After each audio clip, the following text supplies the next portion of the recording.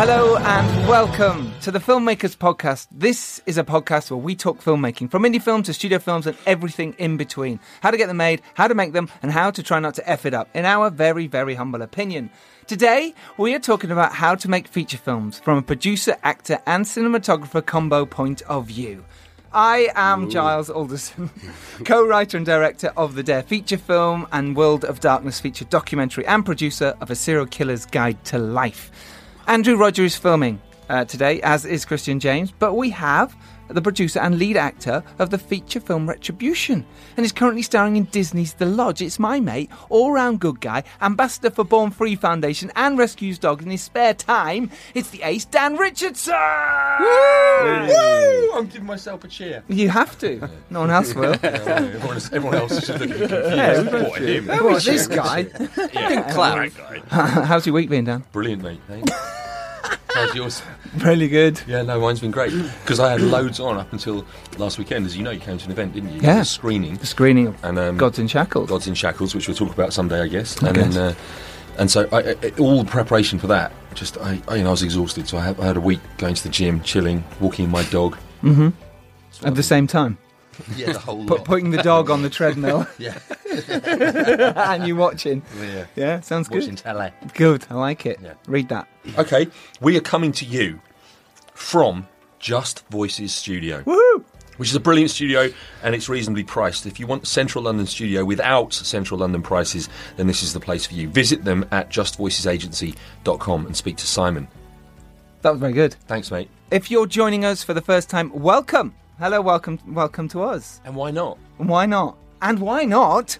Check out our previous shows with Sam Miller discussing directing for TV, Stanton and Poppy Cousins Rowe talking about getting their short film on HBO, Oscar winner Mark Sanger telling us how to edit Gravity and Transformers, Phil Hawkins, who made a feature film in 2 days, Dan, and his wonderful time directing horror legend Robert Englund. That's Freddy Krueger himself. Do listen to those. They are brilliant. That's just a few of them. You've got another one to do. Oh, yeah.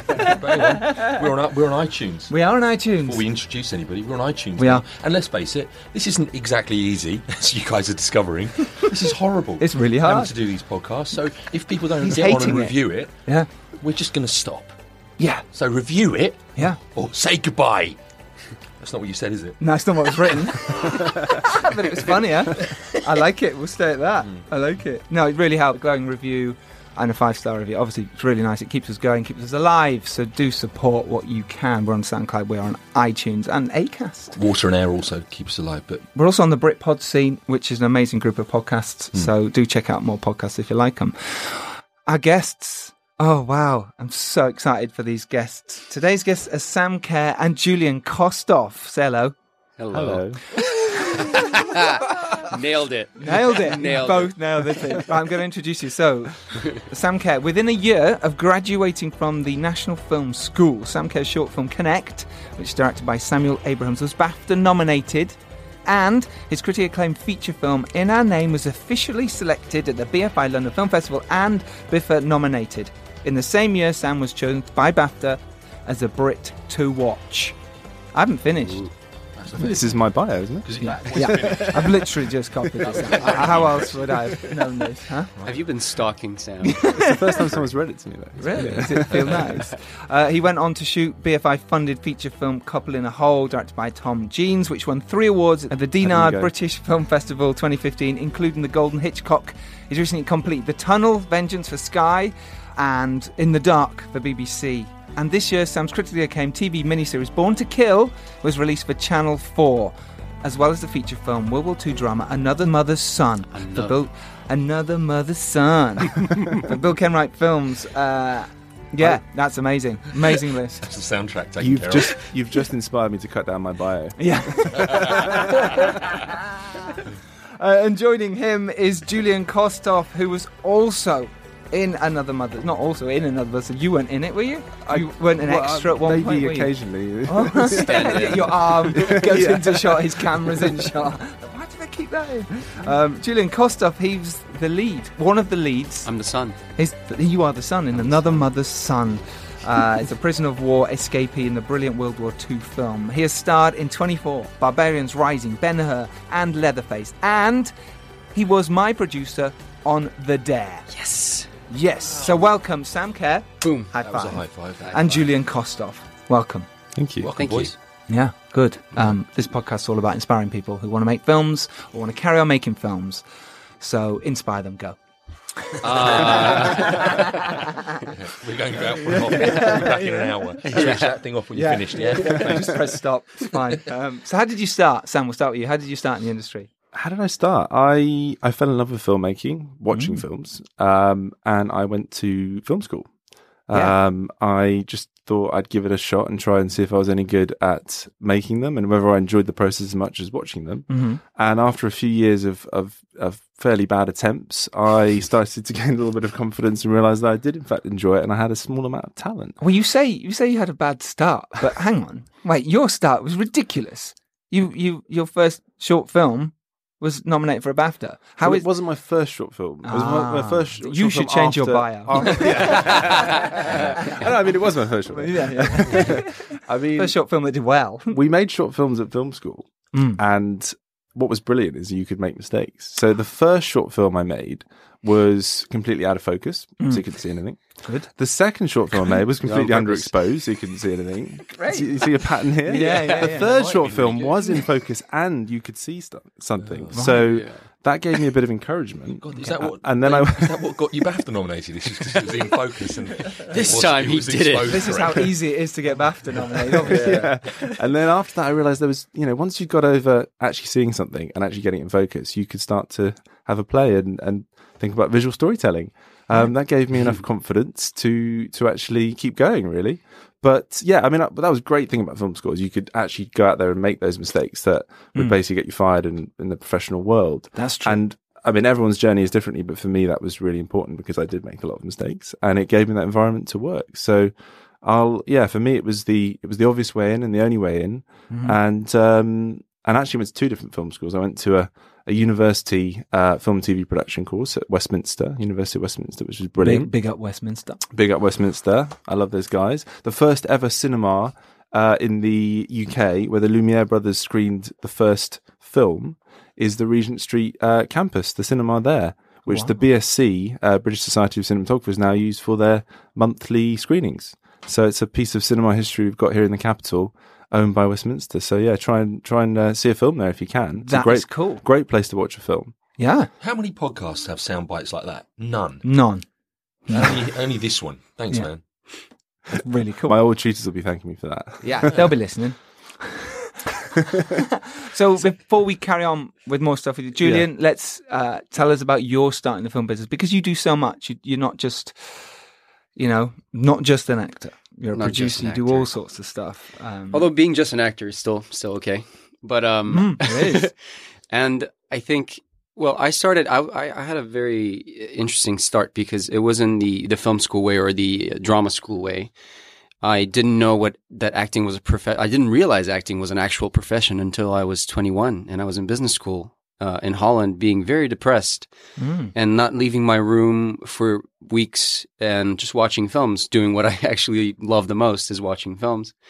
And so at some point I got inspired by Heath Ledger's performance in the Dark Knight as the Joker. And I've watched it so many times that I kind of learned the lines.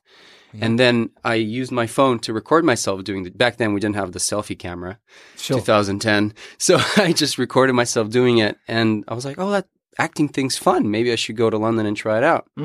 Didn't tell my parents why I was moving to London, but I did graduate business management. But in the meantime, I was trying to get parts in short films using Star Now and Casting Call Pro, websites like that that help young actors get work and fail. Like Sam said, it's so important to fail because I almost got these. I was going to auditions. I was almost getting these short films, and eventually I booked one. And I booked another one and a third one, all in the span of like a week. And then I shot them and then they came out and they were awful. And I was horrible in them. I was just the worst. And I was like, I couldn't even watch them. But I was like, no, I feel like I'll learn. This is just, it's my first thing. What do I expect? To be like Tom Cruise? No. Yeah.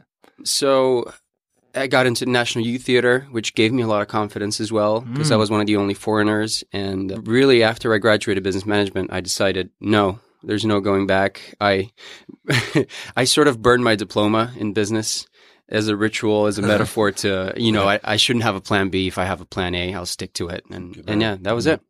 Respect. Here I am. Pretty cool. There's one fact. You were a pentathlon champion of Bulgaria at the age of 12. At the age of 12, yeah. This is a fact on your bio page. Yes. Is this true? It is true. You were pentathlon champion. Yeah, That's but I was pretty cool. 12. Is that like drawing pentangles on Pentangles, on yeah, a piece of exactly. paper? Is there such a thing as a pentangle? I have It no has idea. 5 angles. Yeah. I feel like I need to include something about my high jumping skills now. On my Yeah, bio. please do. Were you a champion? Unfortunately, not. No, Just Oh, it can't doesn't get, count. What was your Can't best? commit What was that. your PB? I can't even remember. We all that. did I high just jump, remember 'cause I was did pretty good at it. 150. They made us. And anyway, you cheated because you're tall. Yeah, that's so. Yeah. You walked over it. Julian was like, I can't even reach that with my hand. And he still got over it. Yeah, that's how good Julian is. He's a champion, a pentathlon champion. Yeah, 12. 12. We only ran 600 meters. Was there any other anyone? So you keep it in your bio though, because it sounds cool. It does Like sound me cool. saying I was a chess champion when I was 9. You know what I Yeah, mean? well, it was national championships. So I'm just... Oh, so there was other people there. Yeah. At least like 10 of my friends came. Right. Yeah. Yeah, man. Nice. Some of them were younger. All right. Well, that's good. So you did a couple of short films that you yourself didn't think you were very good in them. So how no, did it's you horrible, progress yeah. from there? What was the next step for you? I just tried to find an agent. And it's one of those vicious circles. Spotlight is the place where you have to get registered as a professional actor in the industry, and that's where all the castings are. That's how the agents tap onto that directory and all these casting notices, and they suggest people forward. However, to be on that, you have to have been in drama school or have 3 professional speaking credits with a name role. And you can't get those unless you have an agent to put you for so it's like a vicious circle. I kind of got around that by accident, and my first agent was, funny enough, Stagecoach Agency, the kids' agency. That's still good. Yeah, and they were going into adult actors for the first time in 2011. So I kind of signed with them, and they got me on Spotlight because they had a deal with Spotlight or something, and that's how I became a member, and it kind of opened doors. And actually, we have an actor in The Dare who is with them, and I was just speaking to the agent and saying, by the way, I was with you. You gave me the start to my career. Check me on IMDb, and and she texted me back. really I cool. remember you. Yeah, it's so funny. That's really. Is the same people still there? Same No? people, yeah. That's really nice. Yeah, they'll be happy with that. Yeah, Put your yeah. picture up on the wall and say success. This is what can happen. Success stories. It's a nice success story. Yeah. Okay, good. That sounds like a nice plan for Yeah, you. finding agents, finding all sorts of work, and I think what's key is make your own work. The more I grow up, the more I realize that you can't wait around for casting people, other producers, other directors to notice you. You gotta, write for yourself or for other people. Be a filmmaker, because actors are supposed to be storytellers. Why not expand that? You shouldn't be your only instrument. You have other ways, and it's so easy now to make short films with digital cameras, even an iPhone. There's so many apps that you can use to make it look really good. And why not? Why not put yourself out there? This is the only way. That's good. But you're Bulgarian, but I am, yeah. You've learnt English. There's a fact here. Yeah, I was going to. Well, and there is a fact there. But when you said you need to make your own work, would you also agree that you have to make your own lightsabers? Yeah, yes, you do. Good one. Yes. This is also on your bio. This is also on my bio. And And this goes on. This is great. I should trim down my bio. and as a teenager, you would invite friends round to duel. we would With duel. these lightsabers. Yeah. And when you say as a teenager, are we saying that doesn't happen anymore? Is that what you're saying? Well, now I have actual Filipino Kali fighting sticks, so I use those. Wow. Yeah, because I have So this no one dream. wants to come round because you're going to hurt them. So Julian's been practicing, everyone. Don't go round. Don't come to my house unannounced. Yeah. So I have this wet dream of being Nightwing in the Batman. Wet dream. Yeah. Just a dream. Well, because it's really I'm really excited about it. Yeah, I'm really excited about the prospect of maybe being Sure. Nightwing. So I'm learning how to do backflips and fight with sticks, all that Yeah. stuff. because I speak Spanish. Not to be too much of an asshole, but but I did have the Spanish. Is that on his bio? It is. I just decided not to say it. It is. No, it's all there. You see, guys, put yourself out there. It's true. Yeah. It's true. And how many times has you worked in Italian? Have you done any films? No, I've done a couple of auditions because I had an agent there. Okay, and I've been to Cinecittà, the studios in Rome, and we shot Ben-Hur there. Actually, I just auditioned for Ben-Hur, but we shot Ben-Hur I shot in Matera. They shot all over the place, but I just had one day on it. Stayed for 3 weeks in a 5-star cave. It was amazing. Amazing, really? A 5-star cave. Cave, yeah, because the whole city is caves. Yeah. It's a very ancient city, and well, not ancient. It's like from I think they were built like in the 4th century. But anyway, people still live in the caves. Like I think 80,000 people in the city live in caves instead of houses. Like they made the caves into houses.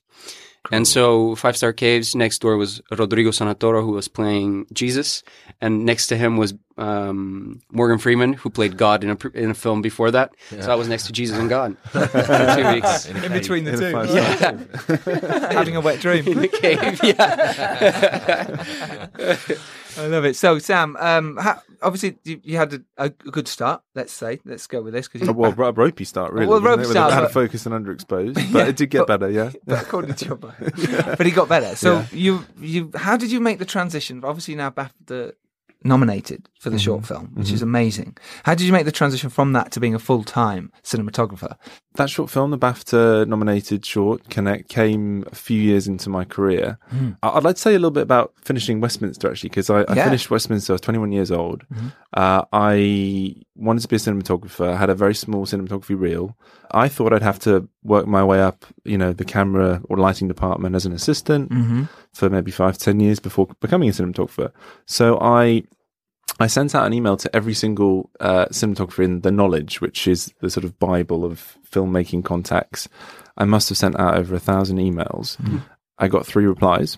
Okay. They were good replies though, right? They were lovely replies, and they were from the top people in the industry. We're talking Oscar-winning cinematographers, which does tell you something.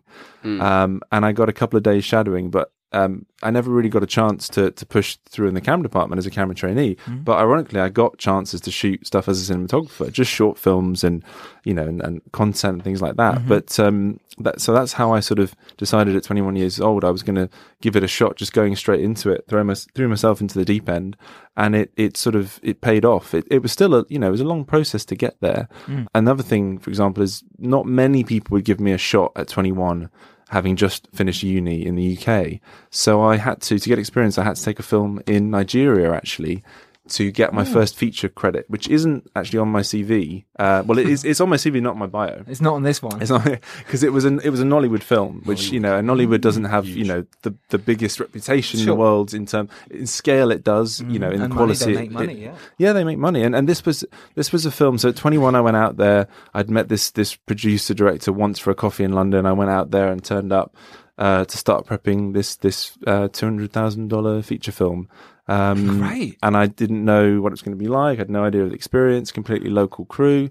It was an incredible experience. I mean, it was really tough. I'd never shot out in a climate like Africa with that heat. Sure. We were shooting in tin studios that were just basically just like saunas basically to work in, building sets in there. But it was amazing. And it was a chance to make a feature film at 21. Yeah.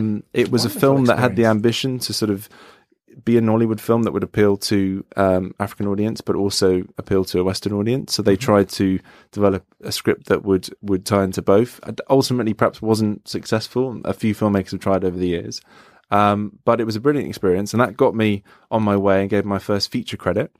And then I went to the National Film and Television School. So I did a lot of film school, 5 years altogether. Oh, so you made a feature and then went to... And then I went to the NFTS. Yeah. Wow. And I got in there, and that was amazing. If anyone is looking to become a cinematographer, I would suggest once you've had a few years of experience assisting or making shorts and things, try and apply there, because it really is a course that sets you up in the industry, fantastically taught, great tutors, brilliant facilities. So, did you say it was a year long? It's a 2-year course. So it's the MA in cinematography. So there's MAs in most specializations, including writing, directing, producing, sound mixing, etc.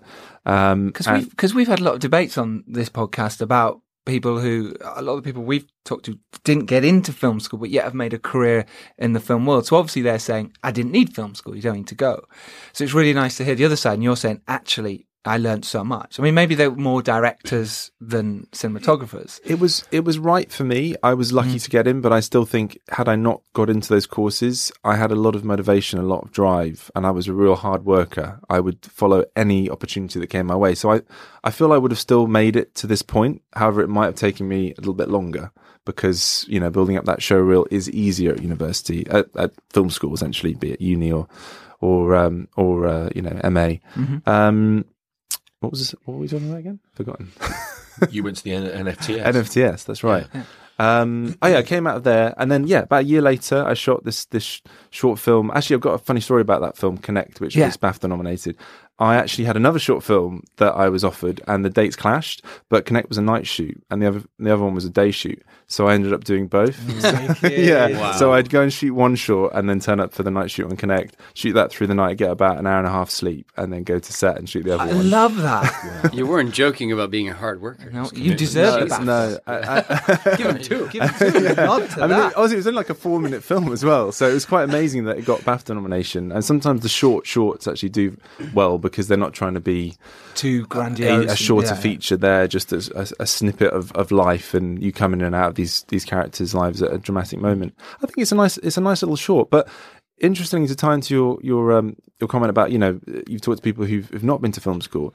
I kind of think being a filmmaker, being committed to life as a profession, to do that, you have to embrace that your whole life is one big film school. I know it sounds a bit corny, but whether you have a formal education in it or whether you're making films on, Final Cut X and your iPhone and or DSLR and with your mates acting, it doesn't really matter. It's really the mentality of wanting to learn, wanting to go out there and understand visual language, understand storytelling, and not necessarily be that not put too much importance perhaps early on technical quality, but really just wanting to make mistakes and learn from it, and always never thinking that actually you've got nothing to learn. Because I when you talk to the best people, even when they're in their 70s, Oscar-winning filmmakers, I think that most of them will say to you, well, every film I make, it's like starting again. I learn so many things that I never thought. I thought I'd nailed that side of the job, but something else came up on that brought up a whole different element to it. Yeah. It's a never-ending process. So I think that's what's important, is that mentality, whether you go to film school or not. Sure.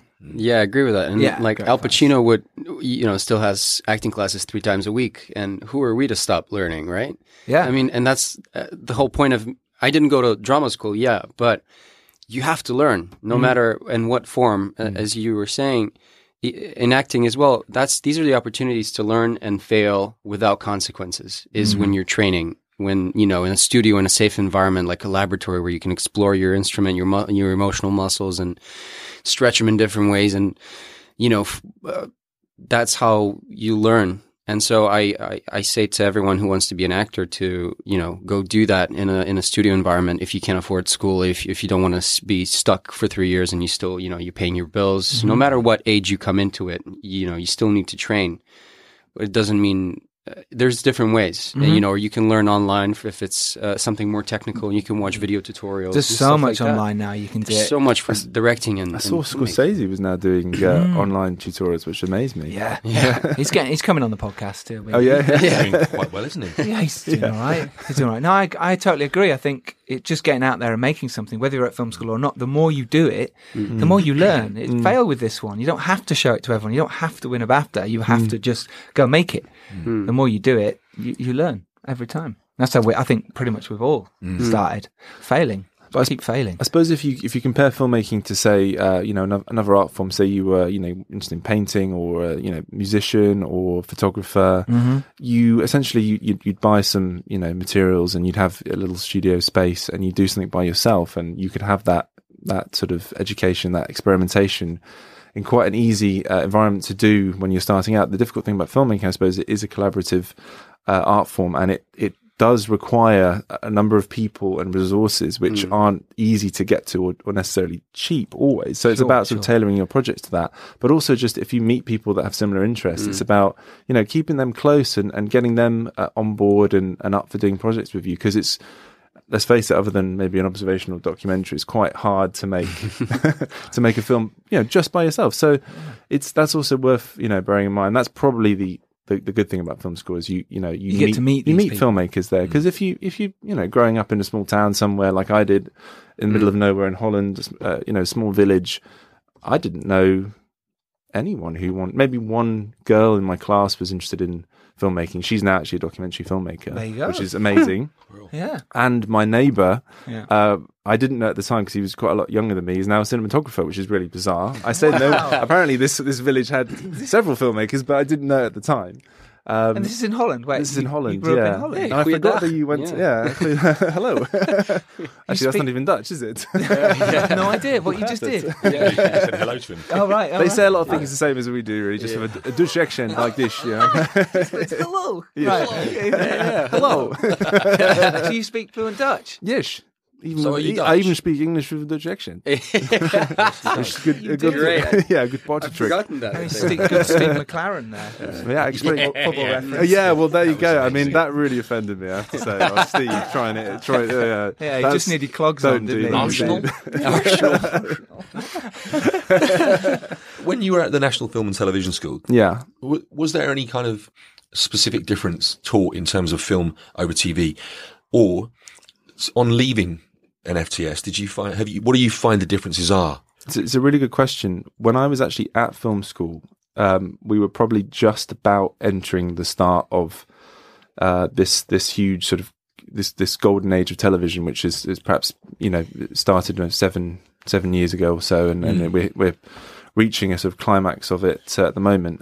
So when I was at film school, films were still considered, the highest production value type of storytelling, both in terms of, they were shot on 35mm or 16, they had bigger budgets. Television was always seen as, at that point, a bit more soapy, done by the numbers. Perhaps the production values of lighting, cinematography wasn't quite as artistic as it was in filmmaking, but that's all changed now. And essentially we find ourselves in a point where I always call it the golden age of television now, but in a way that the tables have turned and swung in the opposite direction nowadays.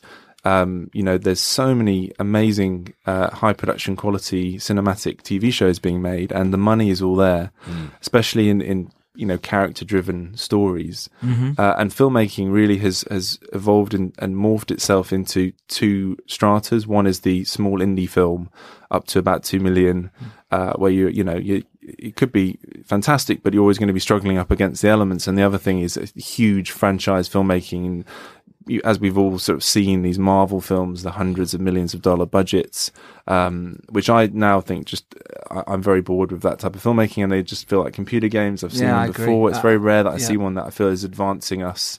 But, television now is really interesting. In fact, it's actually more of a struggle to find a really interesting story in the film world that has a decent budget. So if you've got a film perhaps with a period film, or something that just requires quite a lot of money production value wise for whatever reason, unless it's got a really big star behind it who's really pushing it forward, you'll find that financing, even for big filmmakers with a big track record, it's tough to come by. But I don't think we should fret. I think we should embrace the fact that television offers us different opportunities. I'd like to see more writers and producers who work in television capitalizing on the format, because essentially you've got one format which is a film, 2 hours essentially to tell a story, another one which is something between 6 and 10 hours to tell a story.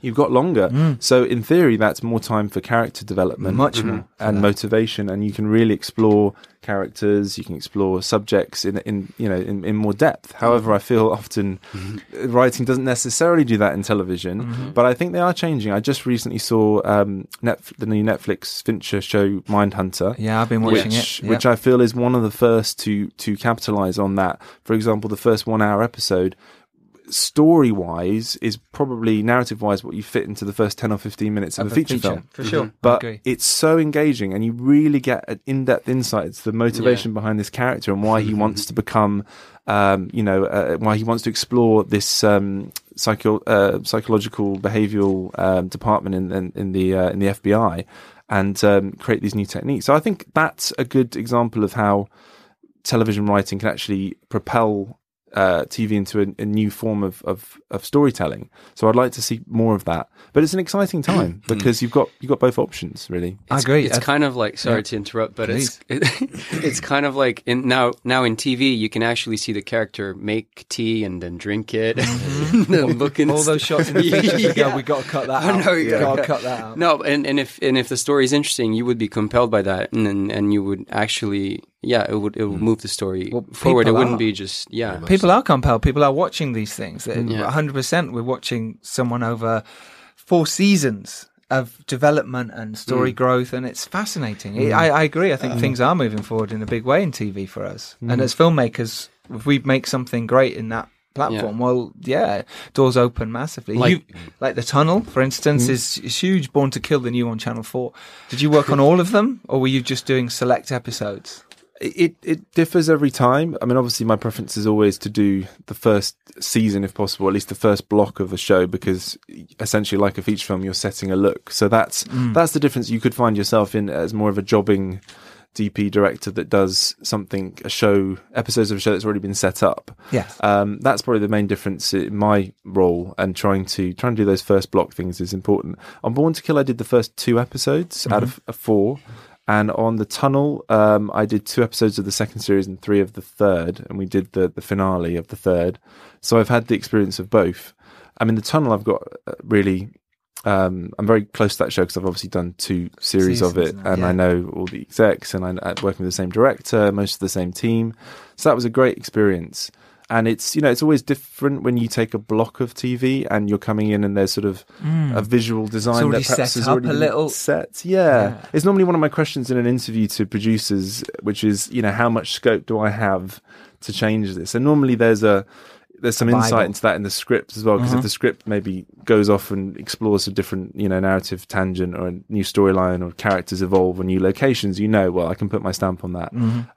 I generally don't take anything that I'm told is you've got to just do what they've done before and match it up. And because I know they did that with Mr. Robot, because they had a specific look of how they wanted, obviously how they shot it as well, with it. People in the bottom of frames, or how they did it, and they had a Bible that they set to every cinematographer and director that came in, which wasn't many times. They kind of did it all by himself. But that was Mr. Robot's probably my exception, because I think it's the best shot TV show of all time. I think the cinematography is incredible on it. So if someone offered me one, even just half an episode, they just say come in for a day, I'd take it because it's Mr. Robot. Even though you had to do it the same as them, you pretty much had to copy. Because I loved their design, and because I thought that their visual design was so innovative, and it was actually better than I could have thought up. I would have jumped at the chance to do a block of that show. Right. Yeah, so there are exceptions to that rule. You're right. Okay. Yeah. That's interesting. I know Stranger Things, the same thing there. They had the same sort of look. This is how we're doing it. So it must be interesting for you to jump into something like that when you haven't been there from the beginning. What's that like, to just step onto a set like that and go, okay, you're already in play. Everyone's the same crew pretty much, right? Apart from you and maybe the director. Exactly. Normally the director, DP and first AD normally prep a block while the block that's currently shoots. So you normally inherit, all the art department are the same, all your camera and lighting and grip crew are the same. So on one hand, it's easier because everyone else is up to speed and they know the show, they know the style, everyone's already in their flow. So you've got to get up to speed quickly. I suppose that's the tricky part. But there's a security in knowing that everyone around you is comfortable with what they're doing and is good at it and have been doing it already for months. It can feel a bit lonely when you're prepping it, funnily enough, because you end up being in this production office with hardly anyone else. Because they're all working. They're all working. And the production team are really busy actually organising the shoot days. And so you're just sort of pushed into the prep corner and trying to figure out all your ideas, but no one really cares until you actually step onto set. I mean, that's not quite true. But yeah. I know what you mean. That sounds lovely, darling. I've just got to go to it. Right. Do you come in with your own specific ideas? Do you say, I'd like to shoot this way? Do you talk with the director? What's your process process there? I like to be prepped. I like to have a plan, but I like to be quite fluid on the day as well, which does scare some people. I'm happy to improvise and just to make it up if I see something better. Yes. And that's for me the biggest thrill and the biggest kick I get out of being a cinematographer and being part of the filmmaking process is when I improvise with see something magic. A director and a team, and it's better than I could have imagined. And when you watch something back and you're just very proud of how it feels, how a scene just is very emotional, and the performances, the edit, everything about it comes together. And that's the other thing you got to think about when you're sort of choosing your role when you're starting out. Do I'm interested in directing? Everyone wants to be a writer-director, and I thought I did as well at the start, and then I wrote a project and it was absolutely terrible, and I realised I'm not a writer at all. My strength is visual storytelling. But it's great that you learnt that. It's great that you tried. And I had to try. Rather than going, I could do this, you went and did it. You went, no, it's not for me. That's something I wanted to say earlier for creatives of, whether it's cinematographers, directors, actors. We're creatives, right? In air quotes. Yeah, he's doing them. Meaning, I am doing air quotes. But we always struggle with money. That's the whole thing about this industry, of whether or not you'll get another job ever again and stuff like that. But I just think actors or filmmakers can find a creative way to make money rather than be a bartender or whatever, or those things. There must be, if you put your mind to it, you're creative, for God's sakes. Put your mind to making a living that doesn't kill your soul and stops you going to meetings or auditions or whatever. And it kind of and work for yourself and create something with friends or make a feature film with friends and just make your own break, really. And also that was my note. Good note. It's a great note. What about then going from being an actor to being a producer on the dare? That was even more shocking. I mean, that was more restricted. Do you know what? I thought it was so shocking. But after I considered it, I was like, 2000. That was in 2016, right? Right at the end. We started working on it. We started working on it in May. But we actually made it in November. Yeah. But for me, having Donald Trump become president in the United States of America and Britain leaving the European Union, that was the third most audacious, crazy idea. The crazy thing that me being a producer is the third most ridiculous thing that happened that year. So I was lucky. I was happy. Most ridiculous. Thank God that happened. So I felt good. Yeah, it's like, okay, I'll get on with this. But how was the experience for you? Because this is the sort of semi-first time producing, because you've done shorts and you've been involved in that, but to do a feature film, that must have been really interesting. And pretend Giles isn't here. Yeah. Hey, Giles. Hi there. Right. It was exhausting, I'll tell you that. And it's more exhausting than acting in the sense that you work an hour before everybody starts working and 3 hours after everybody's finished working. And after I get to my flat and start to relax, that's when I get the most creative ideas, and I call Giles and we have another hour on the phone every night at 11 p.m. Yeah. I'm like, Julian, I'm trying to sleep. Yeah. It's like, what about this? Crazy ideas. No, it was great because producing, will you? Yeah. Stop producing me. Yeah. But we came up with some great ideas at those points. But what about that, and how would this work? And sometimes we would remember stuff that we haven't addressed production-wise, and be like, "Oh, what about the scolding chamber that we're building? Is anybody on that?" Yeah, is someone doing that? Sure, kind of realizing that at 12 p.m. So it was great, and it was very exhausting, and it was very overwhelming. Right. The amount of work. And to me, it felt like, and I tried to read books beforehand to figure out, and watched talks on Hollywood Reporter, on and listen to podcasts on iTunes. And it was just, nobody really had anything to say, helpful to say about what producing is. And I was like, it's hard. Oh, it's doing everything, or it's making a film. Yeah, it's kind of what I'm doing now. So I've been thinking about this, what to say. I think one of it is it's about willpower, the willpower to push a film and champion a film to get made, and then actually make it, and then not compromise with what you set out to make. Even though you have all the budget restraints and all, the cast, the crew that the ideal cast, or the cast that. Luckily, we had an amazing cast, didn't we? We did, and our first choices. Yeah, which is great. Yeah, they were first choices. Yeah. How did you know Julian? We did an advert together. We did a Panasonic advert for Panasonic. Okay, I was the guy on the sofa pressing the TV on, and Julian was in the TV. I was a Formula One driver, so you couldn't see my face, but I still got the big buyout. So yes, boom, high five. But isn't that a great example of what you're talking about? Like you get out there and you do stuff, the Plan A thing, right? And it just unfolds in whatever way. Who would have thought doing a Panasonic ad, however many years ago, leads to you being a producer on a feature with the guy? It was just during the Star Wars thingy. I was just auditioning for Star Wars when I did that Panasonic. I didn't believe you when you told me that on set. I was like, oh, God, this guy talking about Star Wars. I don't believe him now. What a show off. I can show you the emails, guys. Yeah, this guy's in a helmet. I haven't believed about it. He's up for Star Wars. Imagine if I'd gotten it and you're like, I didn't believe that guy. I should have worn a helmet to the audition. To the audition. Darth Vader. Yes. Hilarious. Right. But yeah, no, we had a great time shooting. It was hard work. There's no question about that. And we were supported by some great people in the studio. But even still hard. I imagine it would have been harder on a windy forest with it raining and stuff. But well, bear in mind, we made it in 18 days. We had to make it in 18 days because of budget restraints. And and it was a very special effects heavy film because it's quite gory at some points of it. And, it's very demanding, and schedule wise, once you set up something like a special effect to be done for one take, you have to reset sometimes for 30 minutes and more. So you have to really think about how to do the scheduling. But we pulled through and we shot everything, I think. We did. You were second unit director as well. Oh, I was, yes. That was exciting. And you were in the film. I was a stunt double for Bart Edwards for our lead. Nice. Because he was supposed to be sprayed by blood, but we didn't. And that's one of those problems that you get on set. Like, if you don't have the budget for fake blood, that's washable, you get unwashable fake blood. Which means it stays on your skin. Yeah. So for someone to be sprayed with blood... You get one take. Well, not only that, but afterwards, we still had more to shoot. So he would have to go scrub himself. For 30 minutes with, what's it called? Shaving foam. So he'd come back all red and have to make up. So we hadn't got time. Yeah. So we shot from behind and Julian was the stunt double for him getting sprayed with blood. Because we couldn't afford to... just a normal producer role, really.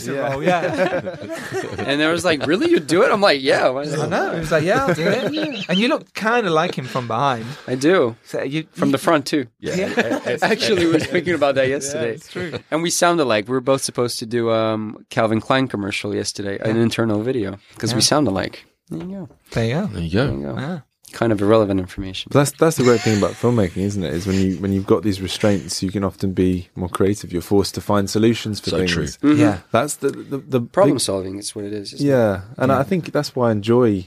I mean, I haven't done a massive budget film yet, but I think I really enjoy.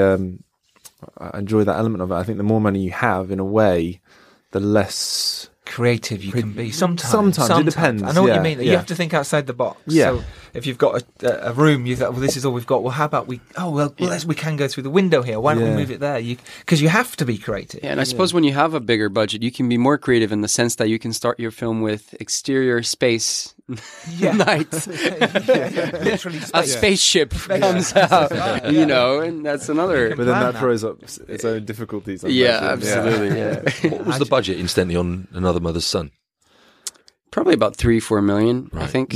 Wow, pounds. Yeah. That's a sizable budget, really. For I guess the thing is period films. That's the thing you can't underestimate is how much it costs to dress and dress sets and find locations and costumes, dress people, dress extras, cars, everything. Yeah. Paint out satellite dishes in post-production. Make you look 85. Although make me look 25. But that's one of the joys of it as well, isn't it? Going back in time. And absolutely. Was there anything in the role for you? How did you sort of approach that? Having to sort of, be someone living in that era. One of the most difficult things I think for all of us was not to be very wary when because we improvised a lot as well and ad-libbed. So the hard thing there was not to say something like okay, because okay is a modern word. Right. And you have to think about all these expressions. Is this too new age or too American or too something? Yeah. And having to be Russian who's speaking English as a second language with an accent and ad-libbing within a period world was a bit of a mind fleep. Yeah. But I was going to say one of my favourite films, period films, is Barry Lyndon. And I just think it's incredible. I don't know if you guys have seen it, but the way the actors move in that film is truly takes you back in time. It's just incredible the way that they do it. And I realised when I watched that that was a whole thing. It was a whole element to, you know, that decision as an actor and as a director of, you know, how are we going to portray this world and how authentic is it going to be. So and I actually did a TV period thing where I won't name names, but an actor kept putting his hand in his pocket, and it always bothered me because I just didn't think people would have done that back then. For you as a cinematographer, would you say something, or were you? This depends on my relationship with the actor. Yeah. On this one I didn't because on this one I didn't because it wasn't appropriate. But if, you know, with Julian or someone, it would have been fine. Hey, dickhead! Boy, what are you doing? Yeah. So what's next for you guys? What's happening next? I'm waiting to hear. I've just finished. You wait to hear what? Right, well, I'll tell you what's happening next for you. That's yourself down. That's code for I don't have a next job. Well, I'm waiting to hear too. So this is the great thing about the industry, guys, is you wait to hear a lot. But you're going on honeymoon first. I'm going on honeymoon to Southeast Asia. Oh, congratulations! Thank you very much. Nice, lovely Sarah. So that makes waiting to hear a lot easier. Yeah. And then I'm hopefully going to be doing a feature film. One of a few that I'm up for, but they're just waiting to get that last bit of money in. Mm-hmm. So probably start that, prepping it before Christmas, shooting next year. Exciting. Can you tell us what or no? Not? Because I don't know which one I've got yet. I've got 3 different scripts, and I've got my preferences, but I'll see which one. You don't want to say that in case it's. Well, I don't want to say in case. Yeah, exactly. But also, if you're listening, yours is my favourite. But just briefly going back to that film and TV thing, I have actually made a conscious choice to try and do a film next because Another Mother's Son was my last film, and I've done 3 TV projects between then. And although I love TV, I also love the format of a film and the freedom it gives you, you know, as a format, as a one-off story, having the beginning, middle, end. Yeah, hopefully a theatrical release seen on the big screen, which is a big thing in terms of the power of an emotional visual experience of a story. So I've been pushing for that. So it's been a conscious choice. But fingers crossed one of those will come off and keep me busy. Julian, what about yourself? The next Star Wars? Next Star Wars, hopefully. Always in the run for that. But no, I just did a short proof of concept film, actually. The Conversation? The Conversation, yes. Cinematographer Stuart White, which both of you know. Yeah. He's amazing and really funny man, too. And Adam Ethan Crow written and directed it. Who used to be a stand-up comedian, so it was a fun set.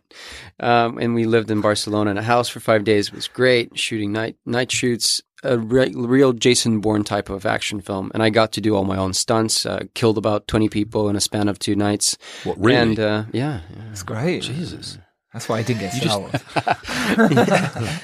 He just outed him. But then we got back to filming. And holy cow. And then I did my own stunt, and I fell from a 5 meter, from 5 meters onto a mat, which was about 1.5 meters, so 3.5 meters of free fall backwards, pushed by a girl. Whoa. I mean, by a girl who is an assassin, who is played by Sara Leal, who used to be world champion in Taekwondo. Like so myself. She gives me, like you? Yeah. Oh, wow. International gold medalist in Taekwondo. Really? We covered that in an earlier episode. How did you not know? I'll drop it in anyway. Yeah. But anyway, put it on your bio. IMDb. Bio, yeah. In fact, Instagram. And I was 4. So. Bless. So. I was at 18 months. I was Taekwondo world champion. Prove I wasn't. Bless you. But that's the last thing I did. And also, again, stresses the importance of making your own breaks, because we made that. We're going to screen it at 20th Century Fox and hopefully get noticed to make the feature. To make the feature film, yeah. And you're producing more of the pickups from the Dare. So producing more of the Dare, and I'm looking into some other scripts that maybe I can do something with. Yeah. So then, with all of those things in mind, how do we keep track of what you're doing, and how do we follow you on social media and things like that? Google my name, Sam Kerr, and you'll find my website. But I am also on Instagram, Magic Hour Man. Some beautiful pictures on there, by the way. Oh, thanks. It's really worth following him for some stunning photos. They're really good. Thanks, man. I like them all. I have to say, I've really fallen in love with Instagram. And I've been into it for I really years. like my own photos. I fell in love with my work You're right, they are over good. the years. I think it's a great way to share, it's a visual forum for people to share photographic ideas with each other. And I just think it's it's what I do in the mornings, like instead of sometimes reading a paper, you just sort of have a little browse through images that inspire you. And I think it's brilliant. So I'd encourage people to get on that and follow interesting visual artists on it. And it's a good way to network as well. Julian, what about yourself? Well, I am also on Instagram under Julian Kostov, where you can find a lot of pictures of me and my, doing pentathlon at the age of 12. so I expect to see some now. yeah. I want proof. Actually, the last picture I posted is a swimming photo of me underwater because I used to be a professional swimmer, champion of Drop Bulgaria. It is for in men. your bio. It is in my bio. For men. For men. What has this guy not done? Seniors, I mean, yeah. For men, not girls. Not girls. Yeah. Whereas I'm the champion of over 75s ladies. I probably would be. Masters. Julian Kostov on everywhere, I think. Everywhere possible. And IMDb including. And I have a website. Oh, website. www.juliankostov.com. What are the chances of both of them having a website? Yeah. That's amazing. Crazy. You haven't got one, Dan, have Haven't you? got a website. Where can we follow you then? Oh, you can follow me on Twitter or Instagram, or both, like Dan710THS. That's Dan at 710th, and you can follow me at Giles Alderson, and you can follow the Filmmakers Pod at Filmmakers Pod on Twitter, on Facebook, and go to our website, filmmakerspodcast.com. Do go to iTunes, do leave us a nice review. This has been lovely. This has been really pleasant. So you guys have been fantastic. Thank you for your time. And despite the insincerity in his voice, I actually really have enjoyed it.